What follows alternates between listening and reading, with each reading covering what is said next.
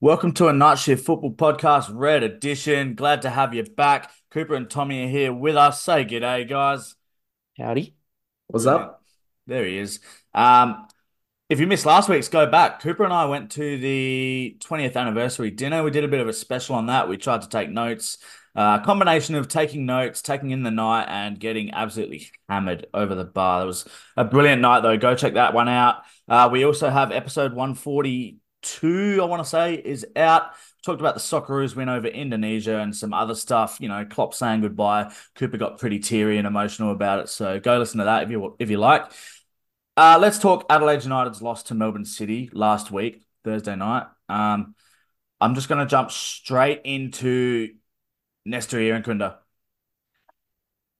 It's probably good we've had a few days to ease off on this, but I want to know where you're both at with this. I've got some thoughts Have myself, but I'll go to Cooper first. have you ever seen a man or a young man in this A case child. be by far your best player and by far your worst player on the Mm, pitch all at the same time? yeah, Uh it's probably the best way to describe it. I think the It's the point um it's we're the at Darwin Núñez effect, Cooper. to an extent, I think the point we're at with Nestor is that he gets into such aggressive positions and he does such wonderful things that people just get so overly frustrated at. I guess it's his frustration when one or two things don't go his way, and then yep, he starts trying to do the spectacular because as much as we know he's capable of it, and I think part of the problem is he knows that he's capable of it, is and I think this is an Adelaide United problem at the core, how we've said so many times that it's a little bit embarrassing and concerning that we're relying on a 17-year-old to win us yeah, games, is potentially he feels like he has the license to do this thing because he feels like he has to go and win us this game, that if he doesn't, he's responsible, and so he's trying to pull out these wonder goals to square the ledger, yeah, and he doesn't need to. I feel like this ties into a little bit, especially his performance in this game, the tactical setup of Carl. This almost felt like a good time to revert back to the 4-3-3 or whatever we had been trying to employ prior to that. Because I think it reduces the pressure on Irankunda's shoulders to create in those areas just outside the box or running into goal. I thought we saw a very uh ineffectual cloth in this game. And it was crying out for someone centrally to really try and exploit the two DMs, Ugarkovic and Antonis, who I've always been a big fan of. I think that's a great combination. But that is a combo that you can definitely get in behind. And then you've got Irankunda running wide, Halloran running wide, and you've got Clough on the ball. And I think you can pull that back full apart.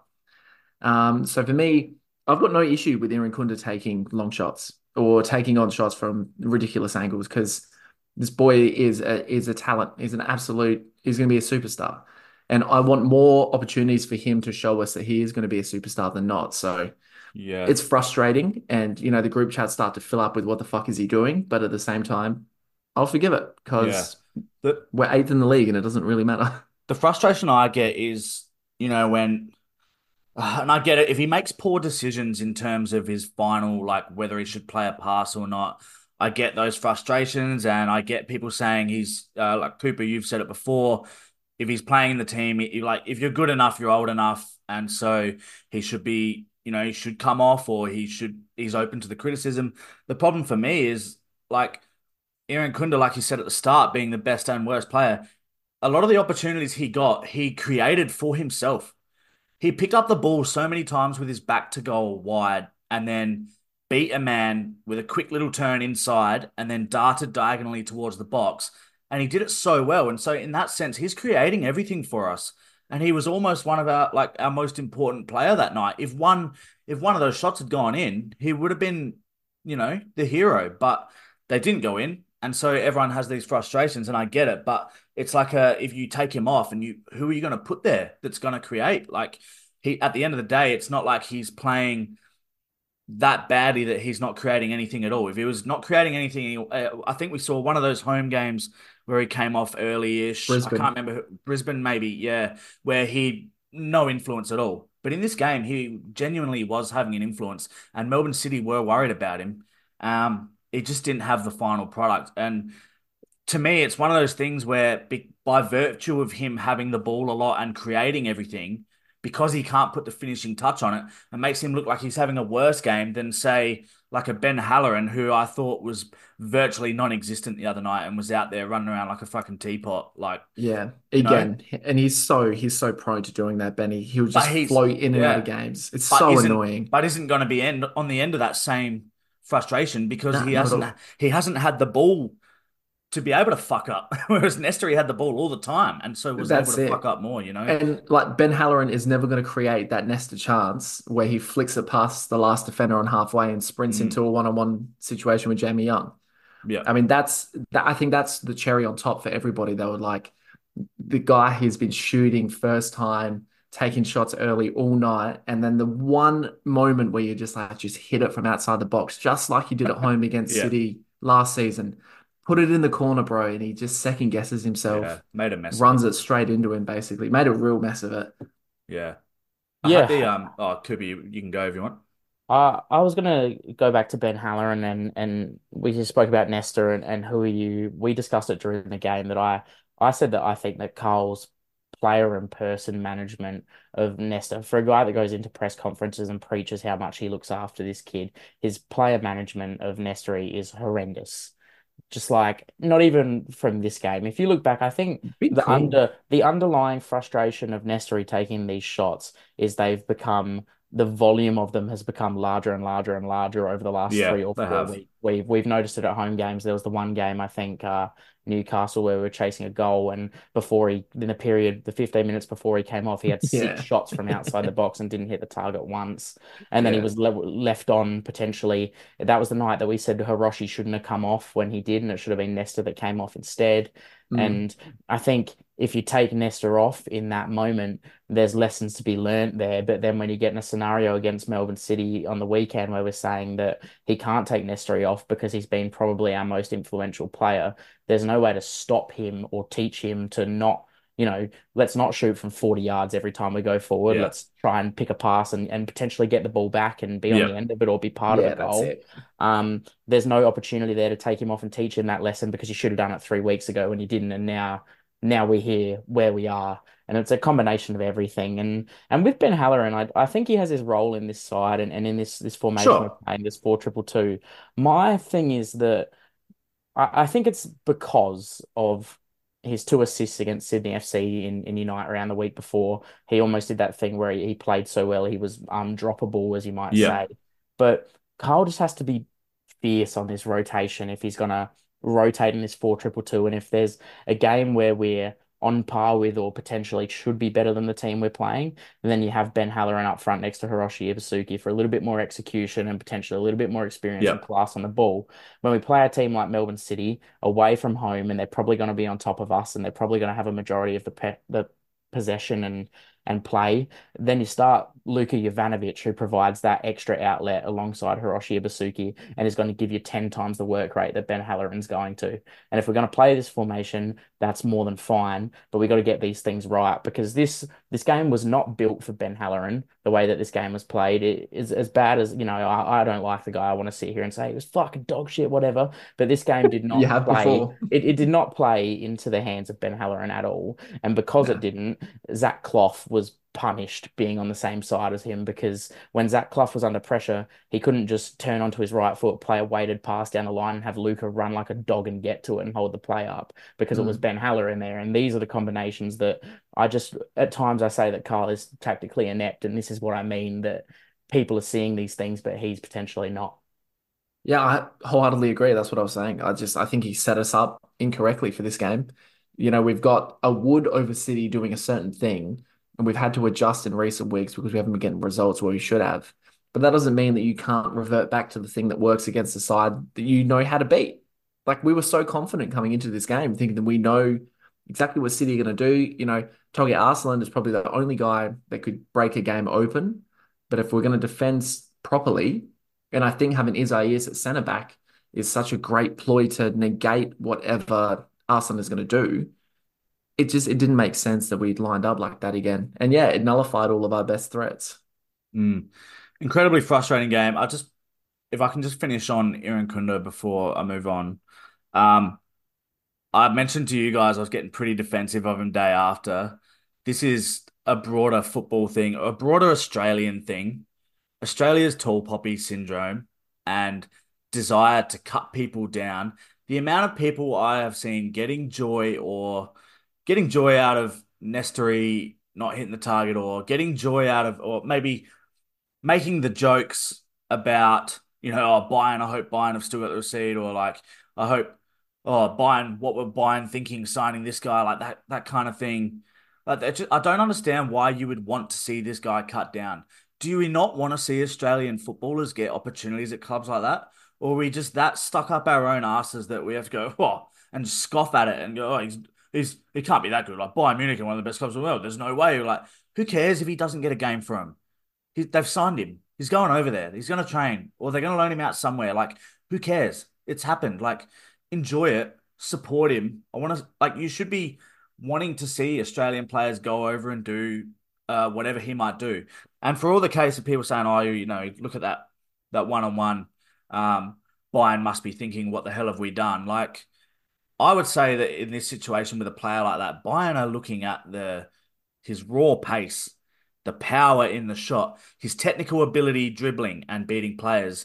And they're thinking, fuck it, look what he's got. He's got all this. We can coach him the rest. We can coach We that. can coach him the rest. If you Yeah. saw what Alfonso Davies did on the weekend, his goal, that looked like Nestory in 3 years scoring the exact same goal from the exact same position, the Yeah. exact same way he's hit it. Low, hard outside the box, finds the corner, keeper, no chance. Yeah. If I can, There's a very good chance he doesn't get there and doesn't Of play course. first team for Bayern Munich. Sarpreet But it Singh, doesn't matter. Like, you know, if I support him. can just cross podcast here from green to red for a second, a little bit of relevance before I mentioned Robbie Cornthwaite made a tweet about the Socceroos saying that Bruno Fornaroli starts for the Socceroos tonight. A yeah. fantastic story for Australian football, but if we really look at the raw section of it, it's a little bit embarrassing that a 36-year-old Uruguayan that we had to naturalize is the best striker we have available in the country right now. And then after saying that, said, hope Bruno scores a hat trick. Perfect, right? Analyze, but do we need to criticize? Do we need to hate? No, Yeah. because as much as Cornthwaite's doing his Mm. job and analyzing what is happening in front of him, like anyone who watches football is welcome to do, he then goes on to confirm, like everyone should, that he wants to see this guy succeed. Why would I? He's starting up front for the country that I love and support. As much as I Yeah. think it's worrying, why would I want to see this guy fail? It's Do you think there's a weird discrepancy between the way Garang Kuol was treated and the way Nestory's been treated? Because I thought everyone was on board for the Kuol train. Maybe uh the maybe just because he Qual. had the World Cup moment, I'd I think say. Qual also Even prior to that. a lot less controversial in his time in the A League Yeah. than Nestor Irankunda has been, Mm. and Nestor Irankunda has, he is at the depth level hated by people in this country because Oh of yeah. goals that he's scored against the team that they support in the A Yeah. League, or Or because he because he fired up supposedly has against an a attitude. or Yeah. if because Mm. he's 17-year-old fired He up against a fires up. 30-year-old who fired up at him, and Gets upset when he's subbed. Like, these come on. things, and Yeah. people hate that there is a kid with talent and that he cares, and it's to the Yeah. core, it's just jealousy, and it's the most Australian It's, sporting thing ever.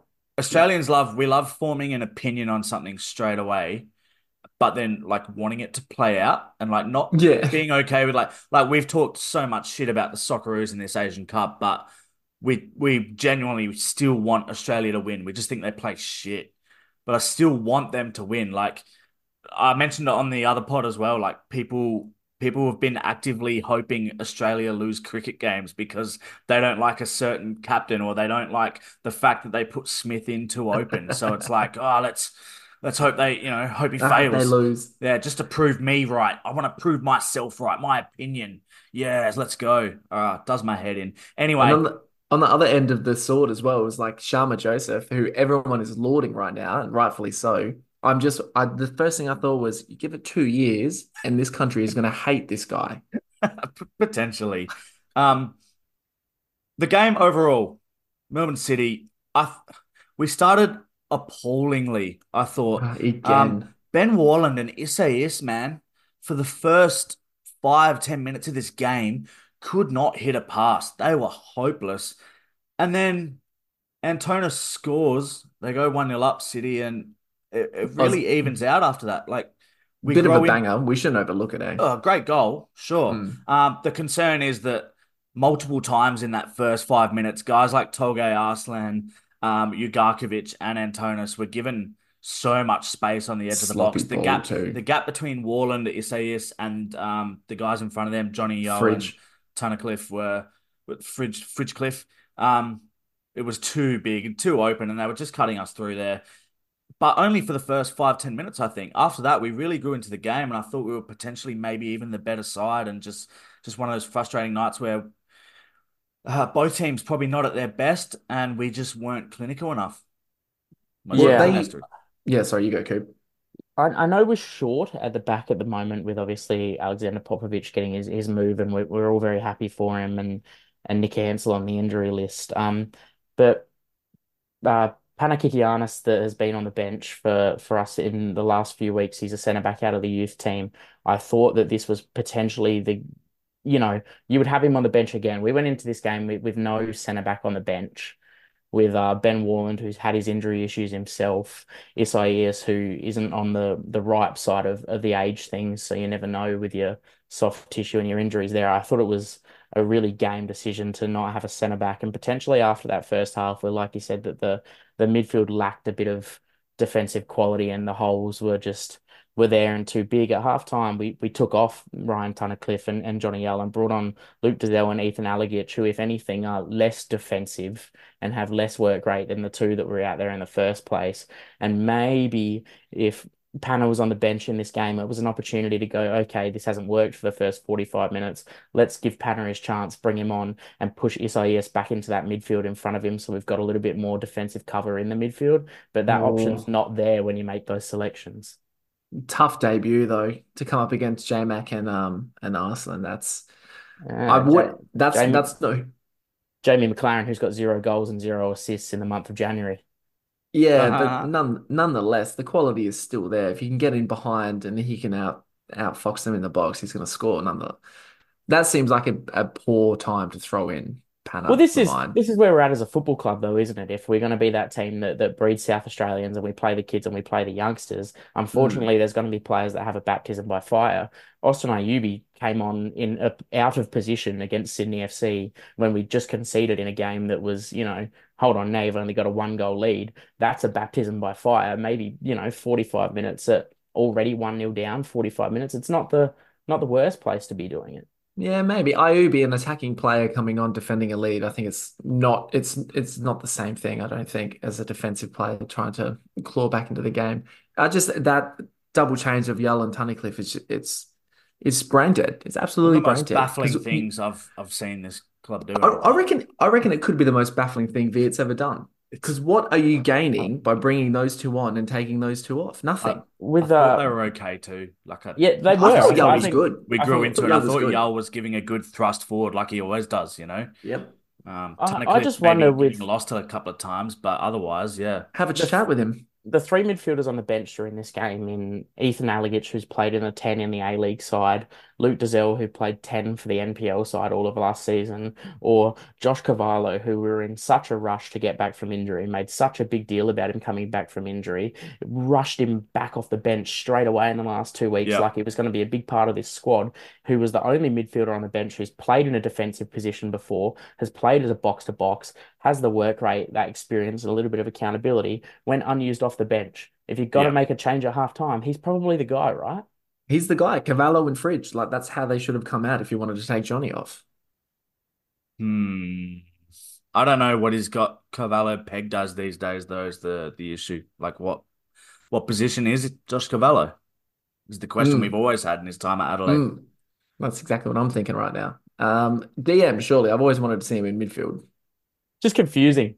Just a really confusing lineup to start with, potentially really confusing changes and just confusing football. Like Tom said, I know that this has potentially worked for us in the last 3 or 4 weeks, but we've had this wood over Melbourne City in the A-League for the last 3 or 4 years. We've done things against them in the past that have worked and things under Carl Veart with the same players that have worked.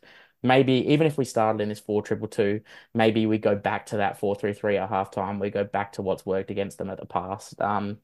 it'll be interesting to see what he does, how he comes out this weekend against Central Coast, because to me, the way the Mariners are playing at the moment, they're a very similar team to Melbourne City, and they have quality in the similar areas. And I just wonder whether he backs in his tactics and his formation from the weekend again, and sees if it comes up differently against the Mariners. But City and Central Coast are the two teams that we got hold of at the start of the year, playing the way that we'd played previously, and now we've gone and lost to one of them playing in this new formation. Do we revert? Do we stay the same?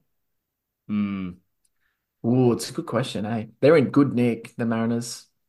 Their timing, they're just really coming good. They're all the way up to third now after a bit of a slow start. I thought Tulio going would be a big loss for him, but they seem to have just covered him really well, and they've still got some just solid A-League footballers in there that did the job last season that are still running about.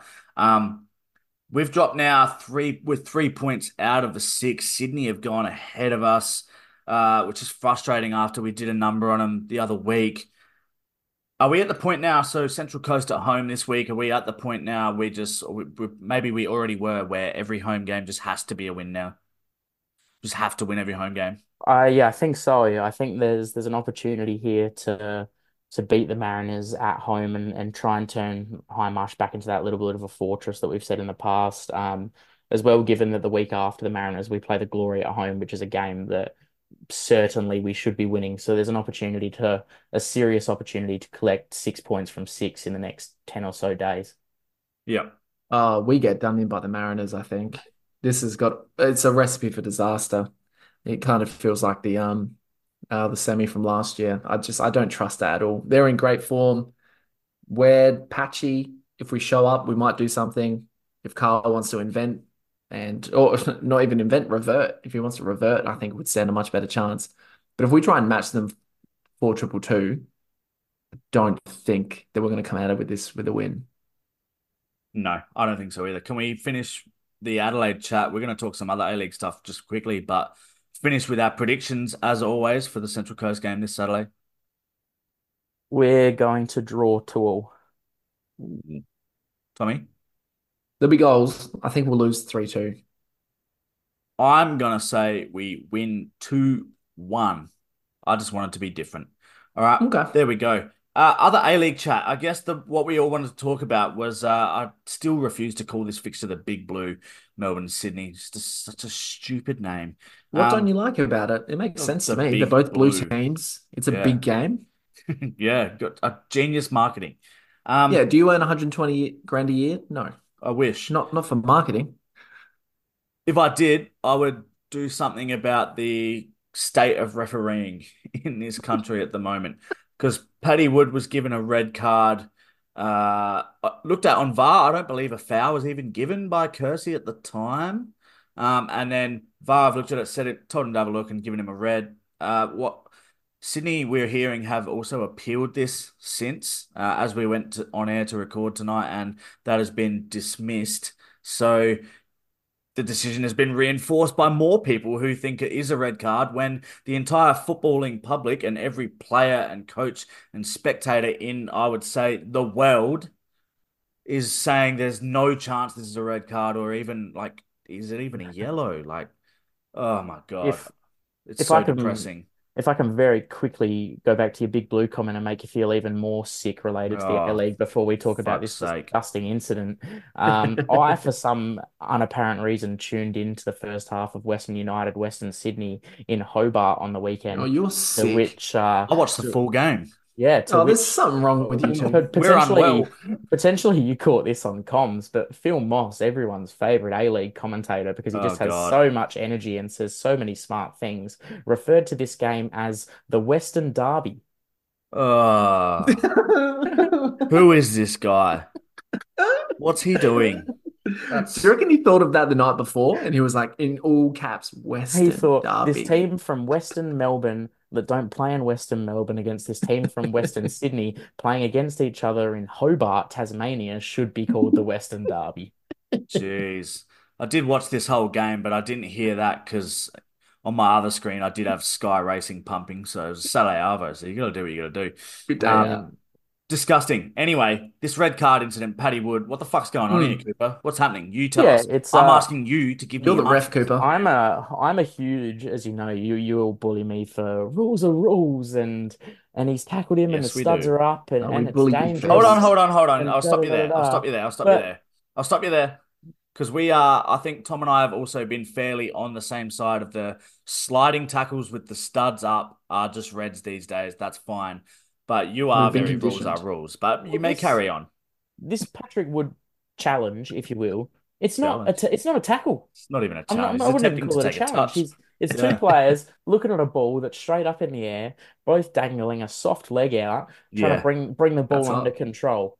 Patrick Wood doesn't even know that Adama Traore is there. Adama Traore doesn't know that Patrick Wood's there. Adama Traore goes down for 2 seconds, gets up, shake Pat Wood's hands, moves on because they both know, as players, they both know that this is a footballing incident.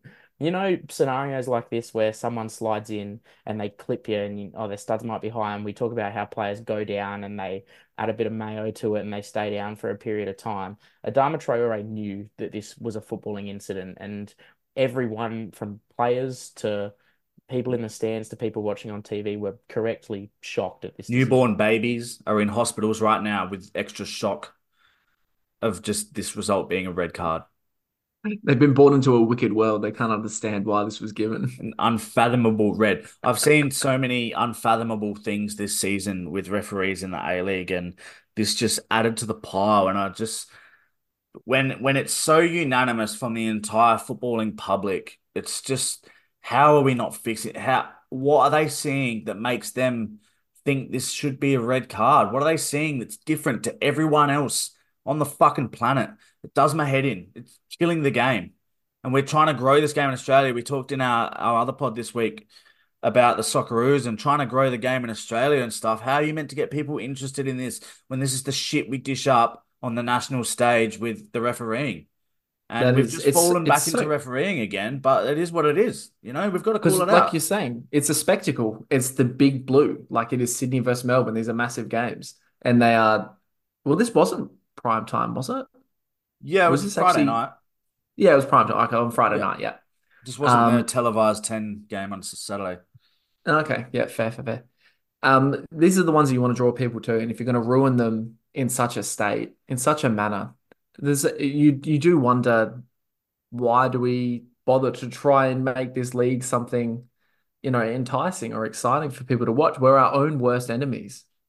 There has to be a gap somewhere in the investment we're putting into refereeing in football, like from higher up. And we can, like the referees we've got at the moment, there's got to be questions asked like why are they making these decisions? And I would say I want to say why has this referee made such a horrible error, but apparently they don't see it as an error because it's been dismissed, the appeal, They double and so down. it's just been doubled down on as being a red card, which it's blown my mind.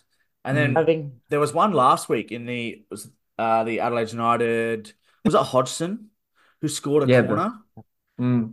and the referee just inexplicably just disallowed it for whatever she thinks she saw happen. And there like, where are we at with this? there was a goal in the women's league on the weekend as well. Canberra scored off a corner. I saw that It one. was quite clearly over the goal line, and the ref didn't give it the same way that the referee gave this foul, whatever she did see, when Dylan Holmes it was Yeah. took this corner for Adelaide United and scored. But these referees in the women's competition don't have VAR to help them. No, they But don't. these referees in the A-League men's competition do have VAR to help them. But in this scenario for Adam Kersey, VAR's hindered him because live, he's made a good decision. Yeah. He's gone, okay, that's a foul because yes, they were both playing at the ball. Traore gets there first, Wood's a little bit late. I'll give the free kick because it's a free kick. Goes, that doesn't need to be a yellow. Linesman right there too. Yeah, I'm happy with that. That doesn't need to be a yellow. And then all of a sudden, one goober who watches 10 replays goes, oh, hold on a minute, boys. This is our time. Yeah, This I'm is going to make our my money time. tonight. Come to the screen, Adam. And then Adam Kersey's got the headset on. I don't know if it's Chris Griffiths Jones who is the VAR official for a mob Uh, of these primetime games. And I don't know if This he's is what sitting up Sammy's there saying. saying to Adam Kersey, mate, don't make me look like a fuckwit. Don't come to the screen and go, no, I was right in the first place. Don't make me look like a fuckwit. And this is what I was saying the other week when a ref is in the VAR booth and calls an official to the screen, and then the official sticks with their original decision, and we're all happy about it Just it because we rarely agree with the happens. official decision. When it does happen, though, that is still a problem because we still have Yep. two professional referees seeing an incident different ways, Yep. and there's too much of this. Yep. I don't know what the answer is. Is it like, are they full time in Australia now? Our referees? Well, if There's a Belgium group of taught them, us yeah. anything, just replay the season. Hey, there it Do what they do is. in Belgium. Replay it all. Yeah, Don't do it. replay it all. No, it's what you said, Sammy. It's the guys who are it's head down, and you think who have been the head referees over the years. It's like Mark Shield, who was okay on his day, but I don't think had a firm grasp of what the modern game was. And then you go into Chris Griffith Jones or whoever else is going to be. It's all ex-referees that Matthew we have not Breeze. liked. Matthew Breeze. Yeah, well, Matthew Breeze, who ruined an A-League grand final and went on to be the head of the dickheads for 15 years. Head of the dickheads. You wait. Mariners at home this weekend. Cooper's going to be on the field Yeah. chasing whoever we have. I think our best referee by far has proven it by his off in England now. Um, Still Gillett, not Phillip. Jared Jaleo Fish, as we once called him on this pod. We named him after a fish burger at Macca's. That's criminal. What were we thinking? Um, but yeah, he's over there, and for whatever you think of him, he's like there's worse. There's worse referees. I think we're always going to have a bit of a distaste for referees in general, because it is, all the cliches. It is a hard job. It's tough to do, but the mistakes that we see here are not like they're not like the ones where you're like, oh, how's he given that? It's like, what Yeah. game were you It's like you watching? don't You've seen know the something rules. completely different to everyone else. So, Who's I'm your favorite ref? Does anyone have a favorite ref? in the A League. Yeah. Oh, it'd be hard Uh, pressed I to think like any of them. I think that the best official that we have in the country right now is Ali Reza Fagani by a long way. He is. Agreed. That's what Yeah. I was going to say. Yeah. So maybe Yeah. we need more international I'm referees, waiting and that for the might be Robbie the answer. Cornthwaite tweet, like similar to the Bruno Fornaroli one. Um, he's just, where are the Australian referees? Or are we hoping that Ali gets a hat trick on the weekend if I'm he hoping that decides to pull the boots Ali on? has 17 kids that all want to be referees and just secures the future of officiating in this country. The future of It makes them Australian all be refereeing. refs. The future of Australian refereeing is in your penis. All right. It's I think like that that. might It's be. the Torre family of referees. I before you wrap up, Sammy, I Yeah, wanted to finish tonight on a little bit of a lighter note than the Ali Reza Fagani's penis and the head of the dickheads sure. and fuck the referees. If About he's an had hour 17 kids, I bet it's light. about an hour before we came on the mics tonight, Milos Ninkovic announced his retirement from professional football. This Mm, guy has been an absolute champion for the A-League and for now 8 years has been a proper joy to watch. Came to Sydney FC in 2015, was there for 7 years until 2022. He played 181 games and scored 35 goals before joining the Wanderers in 2022, where he's now played 26 games. In his time in Australia, he has won three A-League Premiers plates with Sydney FC in 16, 17, 17, 18, and 19, 20. He has three A-League championships yep. in 16, 17, 18, 19, and 19, 20. The sole FFA Cup in 2017. He is a two-time Johnny Warren medalist in 16, 17, and 2021.